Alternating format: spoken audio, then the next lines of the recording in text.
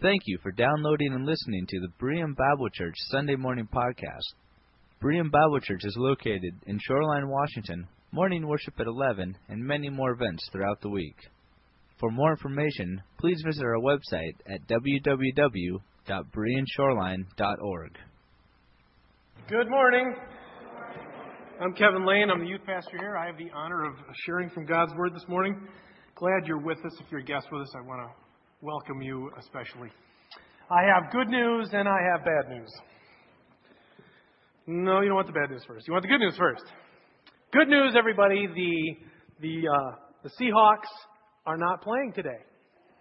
So if you're sitting there thinking, boy, when's he going to be done because I want to make sure that I catch the Seahawks game, no worries. The Seahawks are not playing today. They play tomorrow during the Elder Board meeting, might I add.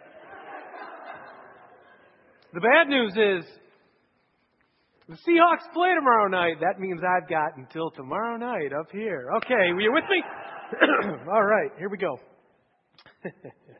It's been a busy summer. Have you had a busy summer? Can you look at your list of projects? Did you get them all done? No?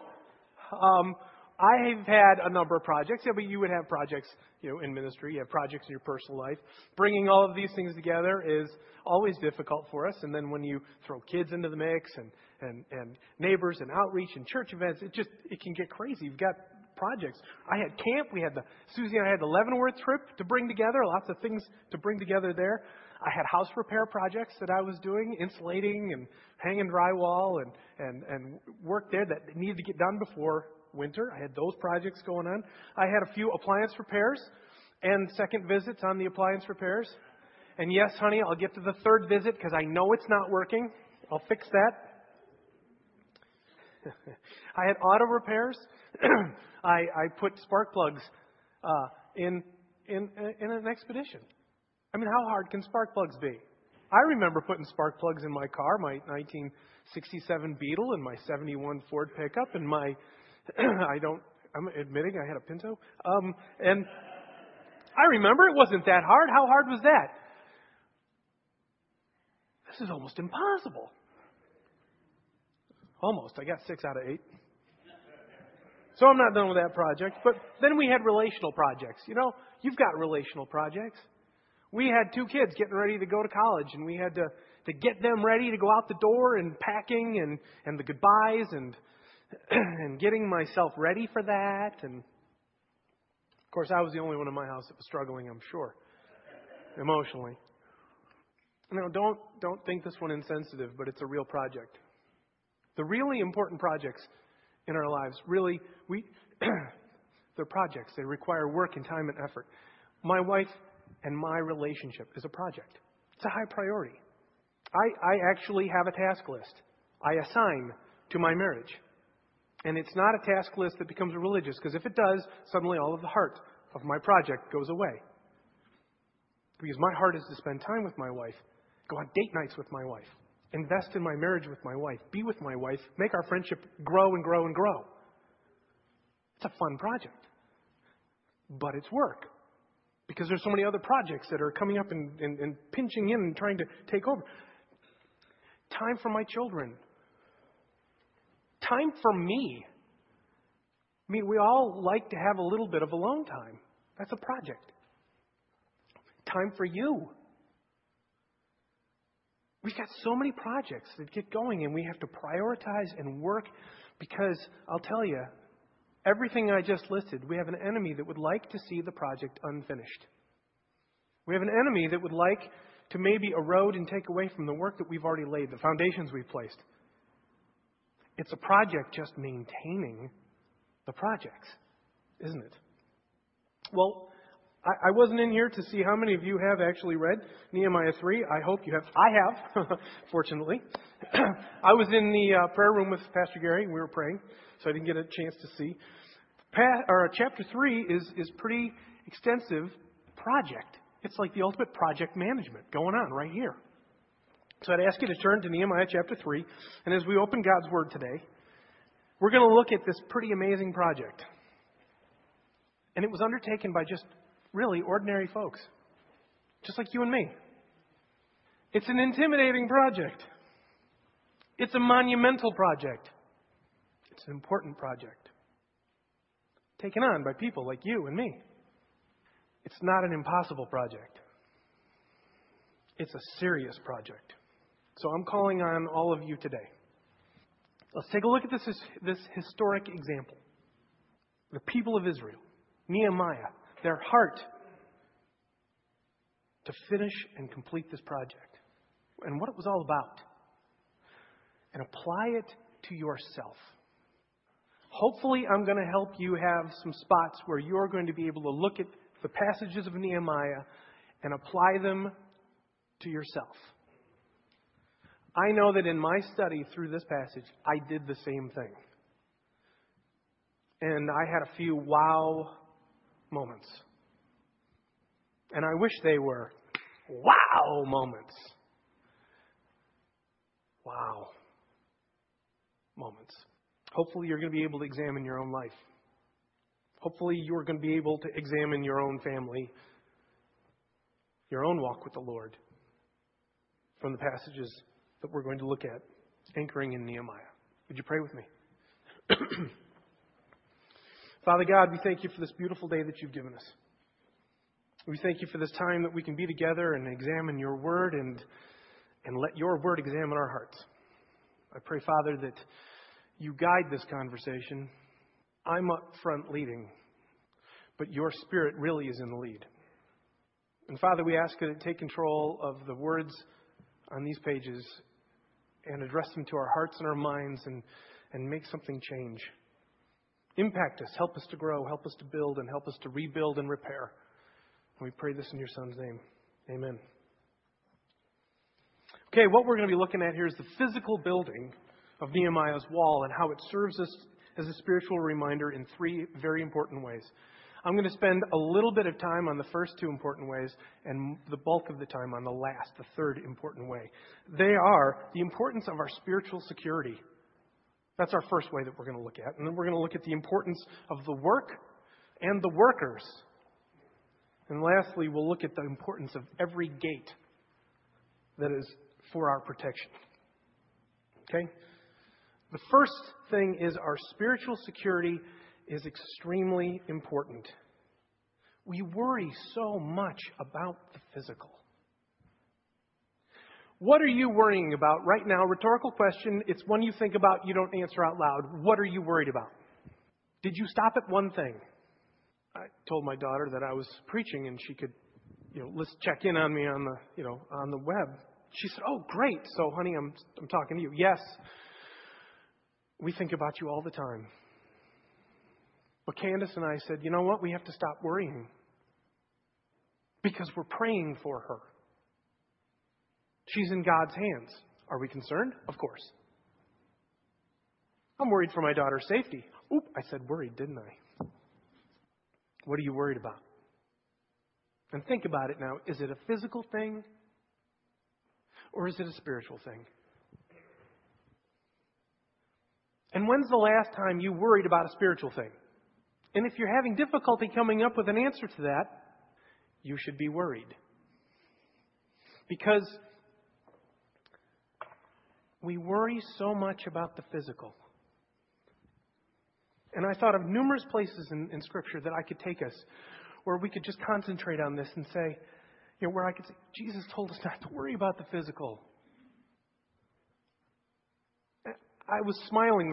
Some of the folks in the choir looked at me because I just couldn't stop smiling as we were singing.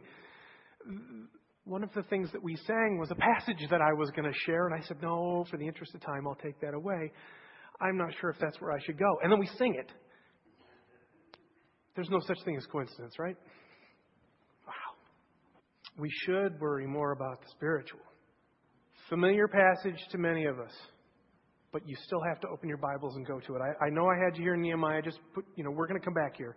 But keep a pencil or piece of paper there. We're going to go to Ephesians chapter 6. And I want you to turn there with me. There's a whole lot of things that Paul says to the Ephesian church about their behavior, the things that they do. He talks a lot about some of the physical aspects of this spiritual relationship we have with the Lord. And then he sums it up right here in verse 10 of chapter 6.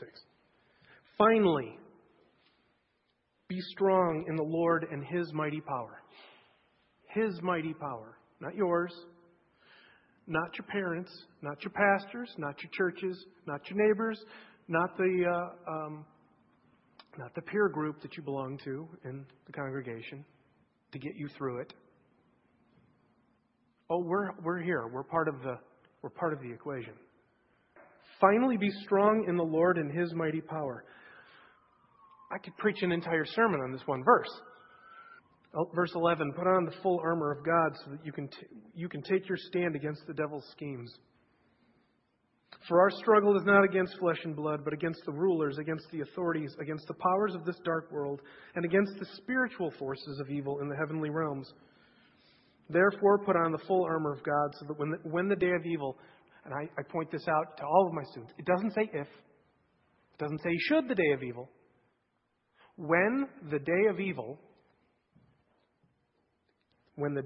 comes, you may be able to stand your ground, and after you have done everything, to stand firm.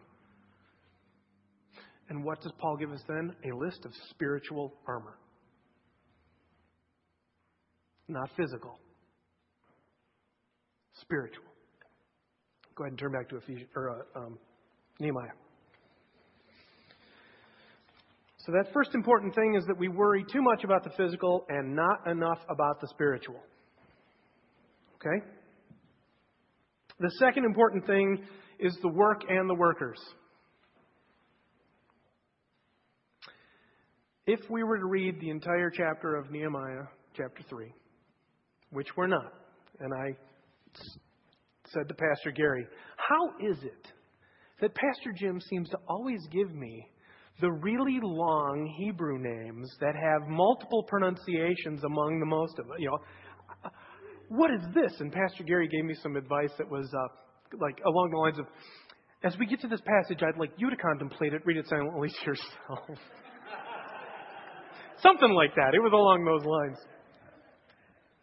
This is quite a passage. And I'm not copping out. But I'm saying to you, I want you to read it, and I want you to go through, and I want you to circle the people. Let's hold on a second. How many is that now? 2 or 3 sirens? Father God, I just pray that you be with that whole situation. I ask you to keep safety on the roads for our emergency crews.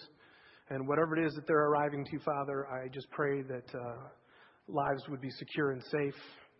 I pray that you would guide them and be with them. And for whatever it is that they find, Father, I pray your hand would be upon it, that we don't know the situation, but you do, and that you would be glorified through it. And just pray these things in your Son's name. Amen. Let's see. There is an extensive list of people in Nehemiah chapter 3. Look at them and how they came together. Look at their occupations. Look at what they did. These were just people like you and me, but they were named here. I want you to go through and I want you to circle them, because you're going to see a pretty extensive list. I'll tell you some of the things on the list. You need to find them, and you need to circle them and draw them together and what these people did. You're going to see lists of priests, nobles, goldsmiths, district governors, perfume makers, Levites, temple servants, merchants, men, and women. A lot of individual effort went into this. People are named. And a team effort was required. Sometimes this spiritual importance is that we put aside ourselves for the sake of the team. It's a project. It's a hard project. Putting aside myself for the sake of the Candace and Kevin team. I'm called upon in Scripture to die to myself for the sake of the team. But not for her preferences, but for his principles. This team effort This team effort spills into how we do ministry, and anything I'm saying right now about the youth program could be just as easily applied to the CE or the children's ministries or the choir or any and every ministry in this church. Several sub-teams, one team. The youth program doesn't try to go around and above parents. We're trying to be part of the team. The youth program of our church team works with other churches. That's where we get Northwest Grace Youth Camp and the winter retreats and things that happen with our national conference right here. We were teaming with other churches in our fellowship across the country. And it required give and take of preferences as we came together to work for His principles. This team effort is required among our church, this church family. I'm the youth pastor. You'd think that I think the youth ministry is the most important ministry in this church. It's not. Let's see. I haven't said this enough this year, so I don't expect a response, but it's said in my house. And so I'm going to call on someone from my house to answer the question. And now it's down to 2. It's not a 1 in 4 chance. It's a 1 in 2 chance. All right? I picked on Rory enough. Saren, I'd like you to stand up. It's a test. Ready? Saren, who is the most important person in our house? Everyone. Thanks, son. Everyone except me. Who is the most important person in your church? Everyone except me. Nehemiah said, let's assemble a team. They came together. Who is the most important person building this wall? We've got priests, goldsmiths, merchants, perfume makers, expensive people perhaps, men of authority, women of authority, people with respectability. Who's the most important person building this part of the wall? Not me. Here's a stone. Here's a stone. Hold on. We have to get into God's Word. Let's go to Nehemiah verses 4 and 5, chapter 3. 4 and 5. Here we go. Verse 4. Meremoth, son of Uriah, the son of Hakaz, repaired the next section. Next to him, Meshullam, son of Berechiah, the son of Meshezabel, made repairs. And next to him, Zadok, son of Baana, also made repairs. The next section was repaired by the men of Tekoa, but their nobles would not put their shoulders to the work under their supervisors. Somebody didn't hear the principle of the Lane House. That's not the principle of the Lane House. It's the principle of Scripture. Who's the most important person on this wall? Everybody else but me. Why? Now the importance of spiritual walls and guarding the gates. The repair of the walls was extremely important. What good is a city on a hill shining light for the world to see, but unguarded and unprotected? Vulnerable from an attack from the enemy. It's a special city and all, but it's not living up to what it's been called to be. I've asked Cliff to put the temple up there, or the wall building, so we can see the gates. He's going to move it around. I'm not going to refer to it. It's just up there for you guys to get a look at it as we walk through these gates. The best offense is a good... Oh, you've heard that one. A city is defined by its walls. What defines you? Are they your preferences? Or are they His principles? What defines your family? I use this one a lot. I don't even know if this slogan is going on anymore. Must-see TV? The Word of God. Family night. In junior high rock group, we're studying the 10 Commandments. And as we're studying them, I said to the kids, and I asked the question, do you think that God's rules are there to kill our fun? And as the discussion rolls along, I paint an illustration for them that God's law and God's rules, and I know that Paul addresses it later, and we're going to get to that with them. Paul addresses what the law was. But as we're in the commandments, it's like God has laid fence posts. And He has hemmed this great big area. It's a great big area. And if we look at God's law as keeping us in, it becomes a very small area. But when we realize God's principles are to give us the greatest playground we've ever dreamed of, where we have freedom to run, enjoy, and celebrate grace in the center, to be alive in Him, the walls are there to protect us and to keep the enemy out. They're not designed to trap us, but to give us freedom. Freedom from sin, freedom from death. So let's look at the work now of the gates, because the walls are there to be unmoving and solid and strong, but it's the gates. It's through a gates that a city exchanges with the surrounding culture. It's through the gates that what flourishes and grows and is wonderful within the city leaves and goes out into the surrounding community. You hope, if you've got a good city, that what's in there is going to make an impact on the surrounding countryside.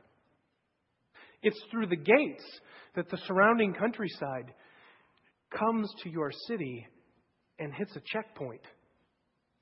It's at the gates that your city can fall.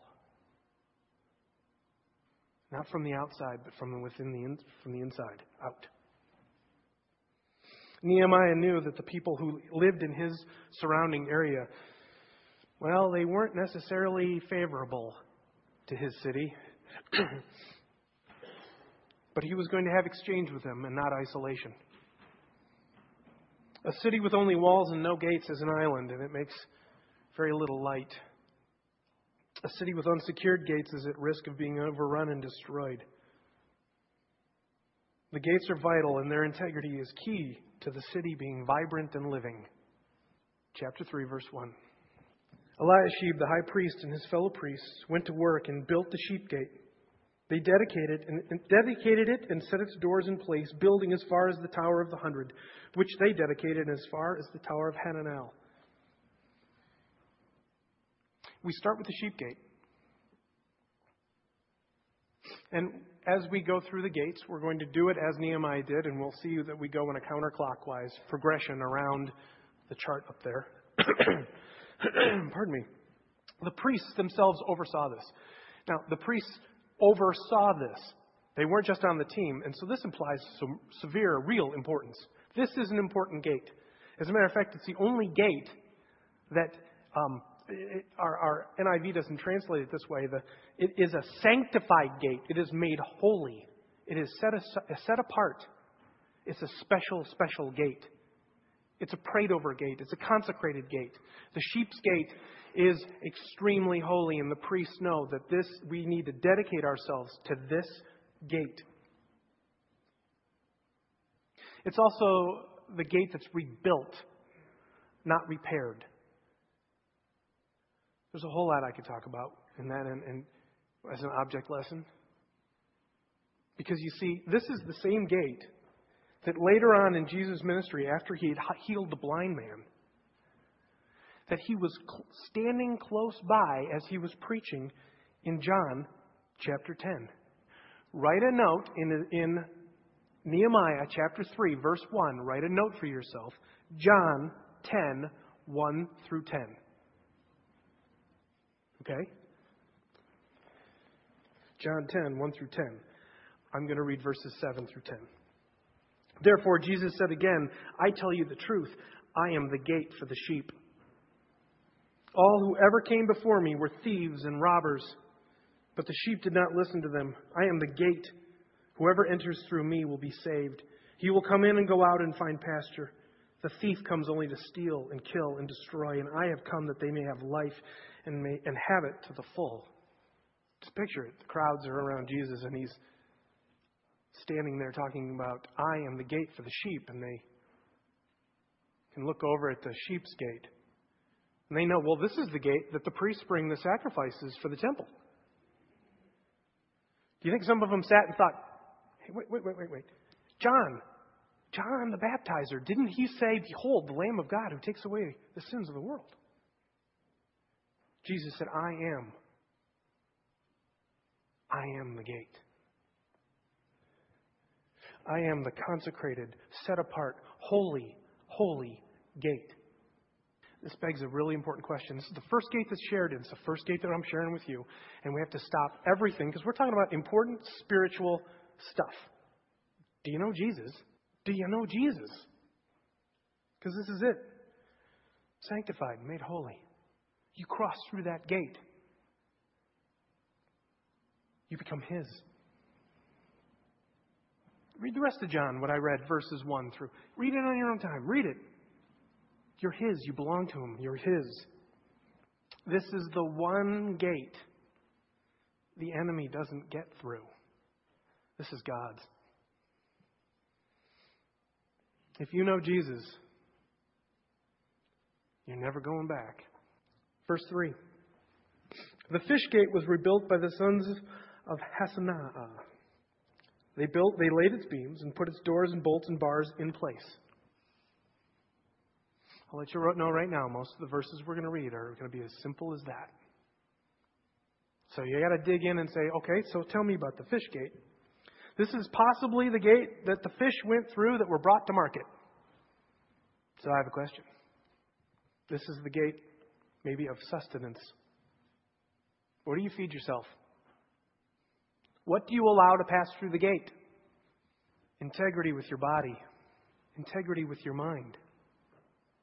Integrity with your spirit. These three are interconnected. What do you feed yourself in livelihood? Do you have integrity in the workplace? Do you have integrity with your coworkers? What about your entertainment? What do you feed yourself? What about your priorities?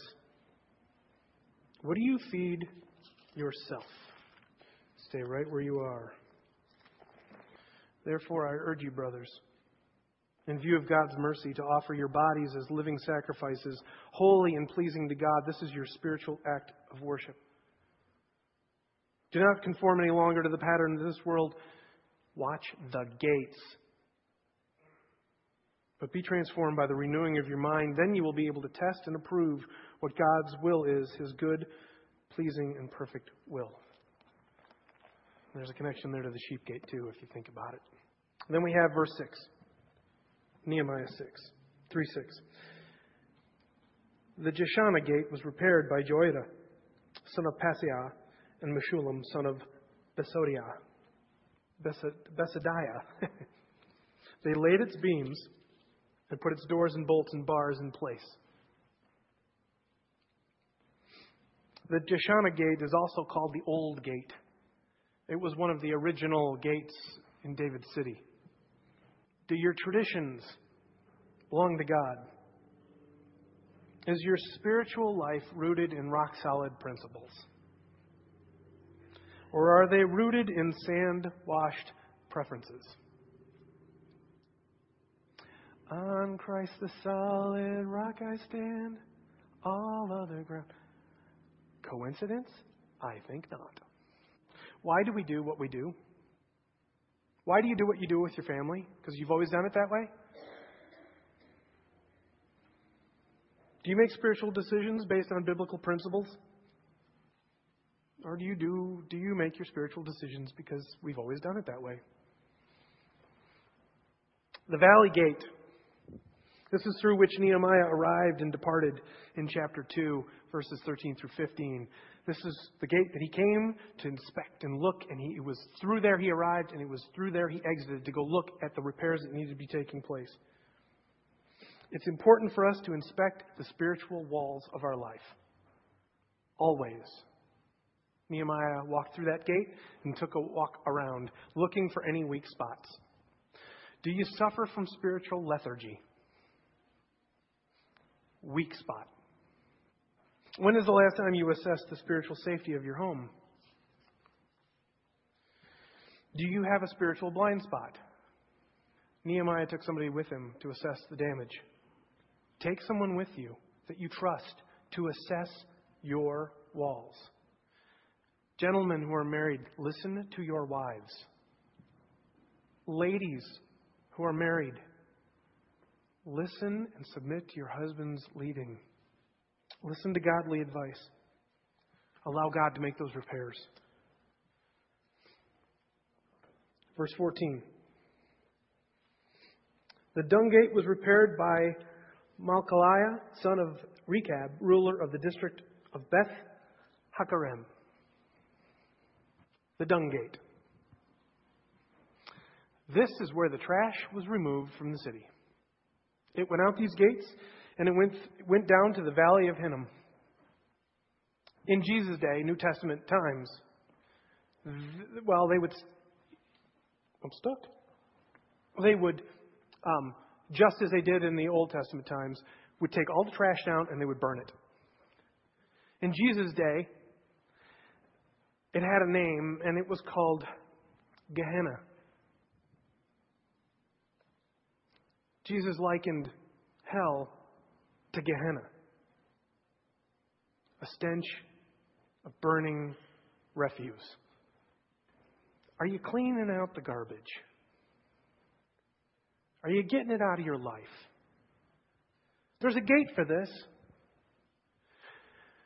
And it's a one-way gate.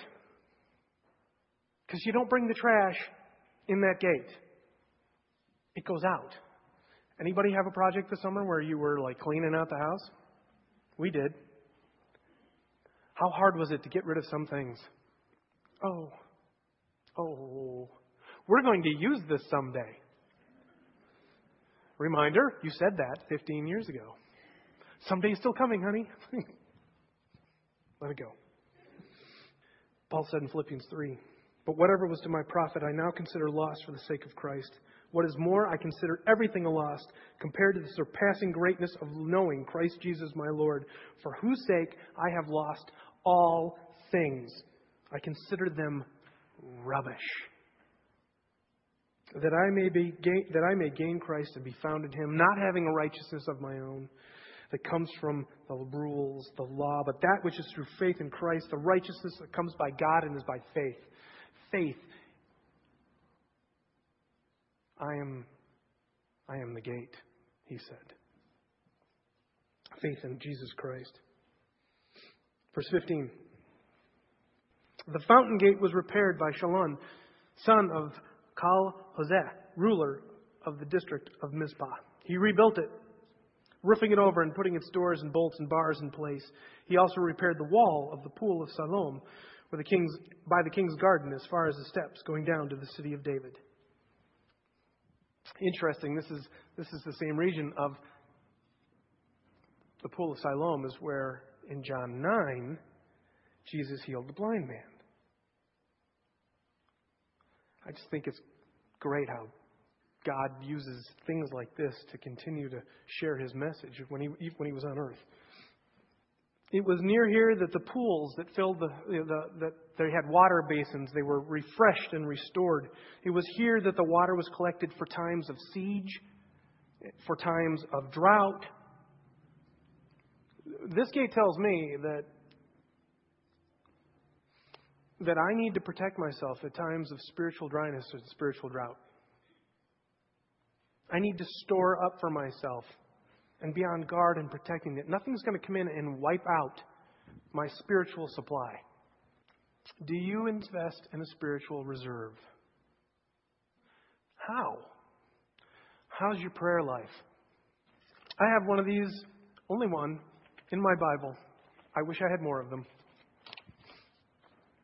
These are the little slips that we gave out for our high school and junior high students. And we've asked them to be involved because we know that many of you want to be involved in the prayer ministry with them. I have this one. One of the students asked me, "Would you be a prayer partner for me?" Absolutely. And on it, there are prayer requests. And then at the bottom, there are friends who need Jesus, so that I'm praying for these friends. And I'm praying for this person so that This young person can live a spiritually guarded life, a wise, in God's Word life, and I'm praying for their unsaved friends. And in turn, he's praying for me.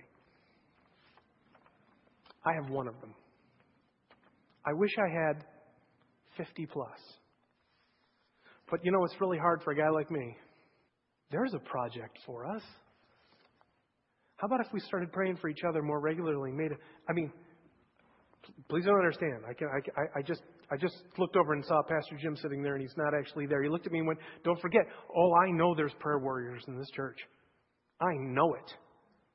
But somewhere, somehow, I don't know how, but there's a disconnect sometimes between our prayer warriors and our congregation with people who are like, I need help. I need someone praying for me.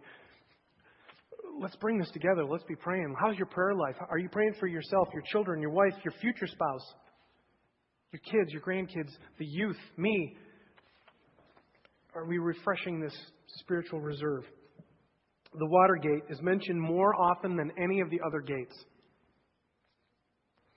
This gate appears not to have been in need of repair. I find this interesting. This gate appeared not to be in need of repair. Got that? It was by this gate that the people were brought and they opened God's Word. It seems to have in Scripture and in the history with Israel a close relationship and relevance to God's Word. This one didn't need repair. So it was here that they would open God's Word and read it. It was here that they would celebrate. This is where the Feast of Tabernacles was reinstated. At this gate. God's Word and celebration of being one of His children. Nobody can live without water. Nobody can grow in their spiritual walk without God's Word. To grow spiritual fruit, you need spiritual water. The horse gate. This is the one through which the horses were taken. Possibly for watering them, possibly for warfare, possibly for defense of the city. Defending the city. Defending the city is important. Why? We've already seen Ephesians 6. Verse 29, the east gate.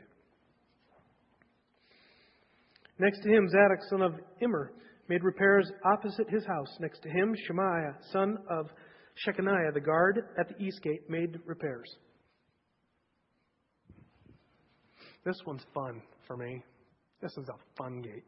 Because we're not sure if it's the outer wall or if it's a temple gate. We're really not sure. A century earlier, Ezekiel records that God's glory returned to the temple through this gate. For Israel, this gate, because it faced east, the rising sun, it was through this gate they expected their Messiah. They said, when He enters, He will come through this gate. If you stand in this gate and look out of the city, you look out onto the Mount of Olives. On Palm Sunday, it was through that gate that the Lord came, telling His disciples to go in and prepare for the Last Supper. Hosanna, Hosanna, through that gate. Verse 31. Next to him, Malchiah, one of the goldsmiths, made repairs as far as the house of the temple servants and the merchants, opposite the inspection gate, and as far as the room above the corner, and between the room above the corner and the sheep gate, the goldsmiths and merchants made repairs. This is the gate where people were numbered and mustered and registered for the temple tax. This is where they made ready, so to speak, for church and for worship. Temple. An inventory was made here. Perhaps we should all make a spiritual inventory. Where do I stand? Where am I? How am I doing? We just recently took communion. Paul tells us, therefore, whoever eats of the bread and drinks of the cup of the Lord in an unworthy manner will be guilty of sinning against the body and blood of the Lord. A man ought to examine himself before he eats of the bread and drinks of the cup. I do this thing that about every 5 years, I look at my life every year and I think back 5 years. Where have I come? What have I accomplished? Am I growing? Inventory. And as I concluded that verse, where does it bring us? Right back to the sheep gate. It's mentioned again. It begins with it. It ends with it. The beginning, the ending, the Alpha, Omega. The Lion of Judah, the Lamb of God. Do you know Jesus? The physical building of Nehemiah's wall serves as a spiritual reminder to us in 3 ways. The importance of spiritual security. Why worry about the physical? We have the spiritual to worry about. The importance of the work and the workers. It requires individual effort. It requires a team effort. The importance of every gate for our protection. Check the walls. Work on the different gates. Do you know Jesus? Because none of this matters if you don't know Jesus. God created us to be with Him. Scripture says that our sins separate us from God. Scripture says that sins cannot be paid for with good works or good deeds. There's nothing we can do to earn favor with God. But paying the price for our sin, Jesus died and went to the cross.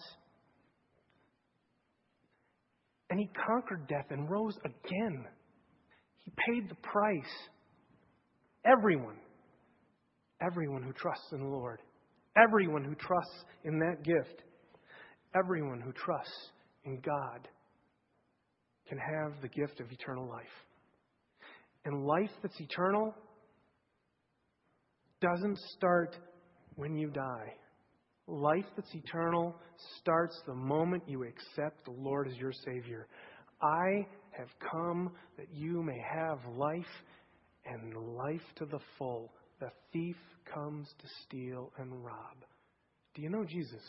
If you don't know Jesus, I'd love to speak with you afterwards. Father God, I thank you for this beautiful day that you've given us. It is indeed a gift. I thank you for your word. It is indeed a gift. I thank you for the reminders from your word of how they sharpen us, how they change us, how they speak to us, and how they are to guide us. But Father, we know they mean nothing if we don't know. I thank you for the gift of your Son, who willingly went to the cross and paid for my sins and everyone in this room and everyone in this world. Turn our hearts with each breath back to you. Let us shore up the gates and let us be that city shining. We praise you, Lord, and we thank you in your Son's name.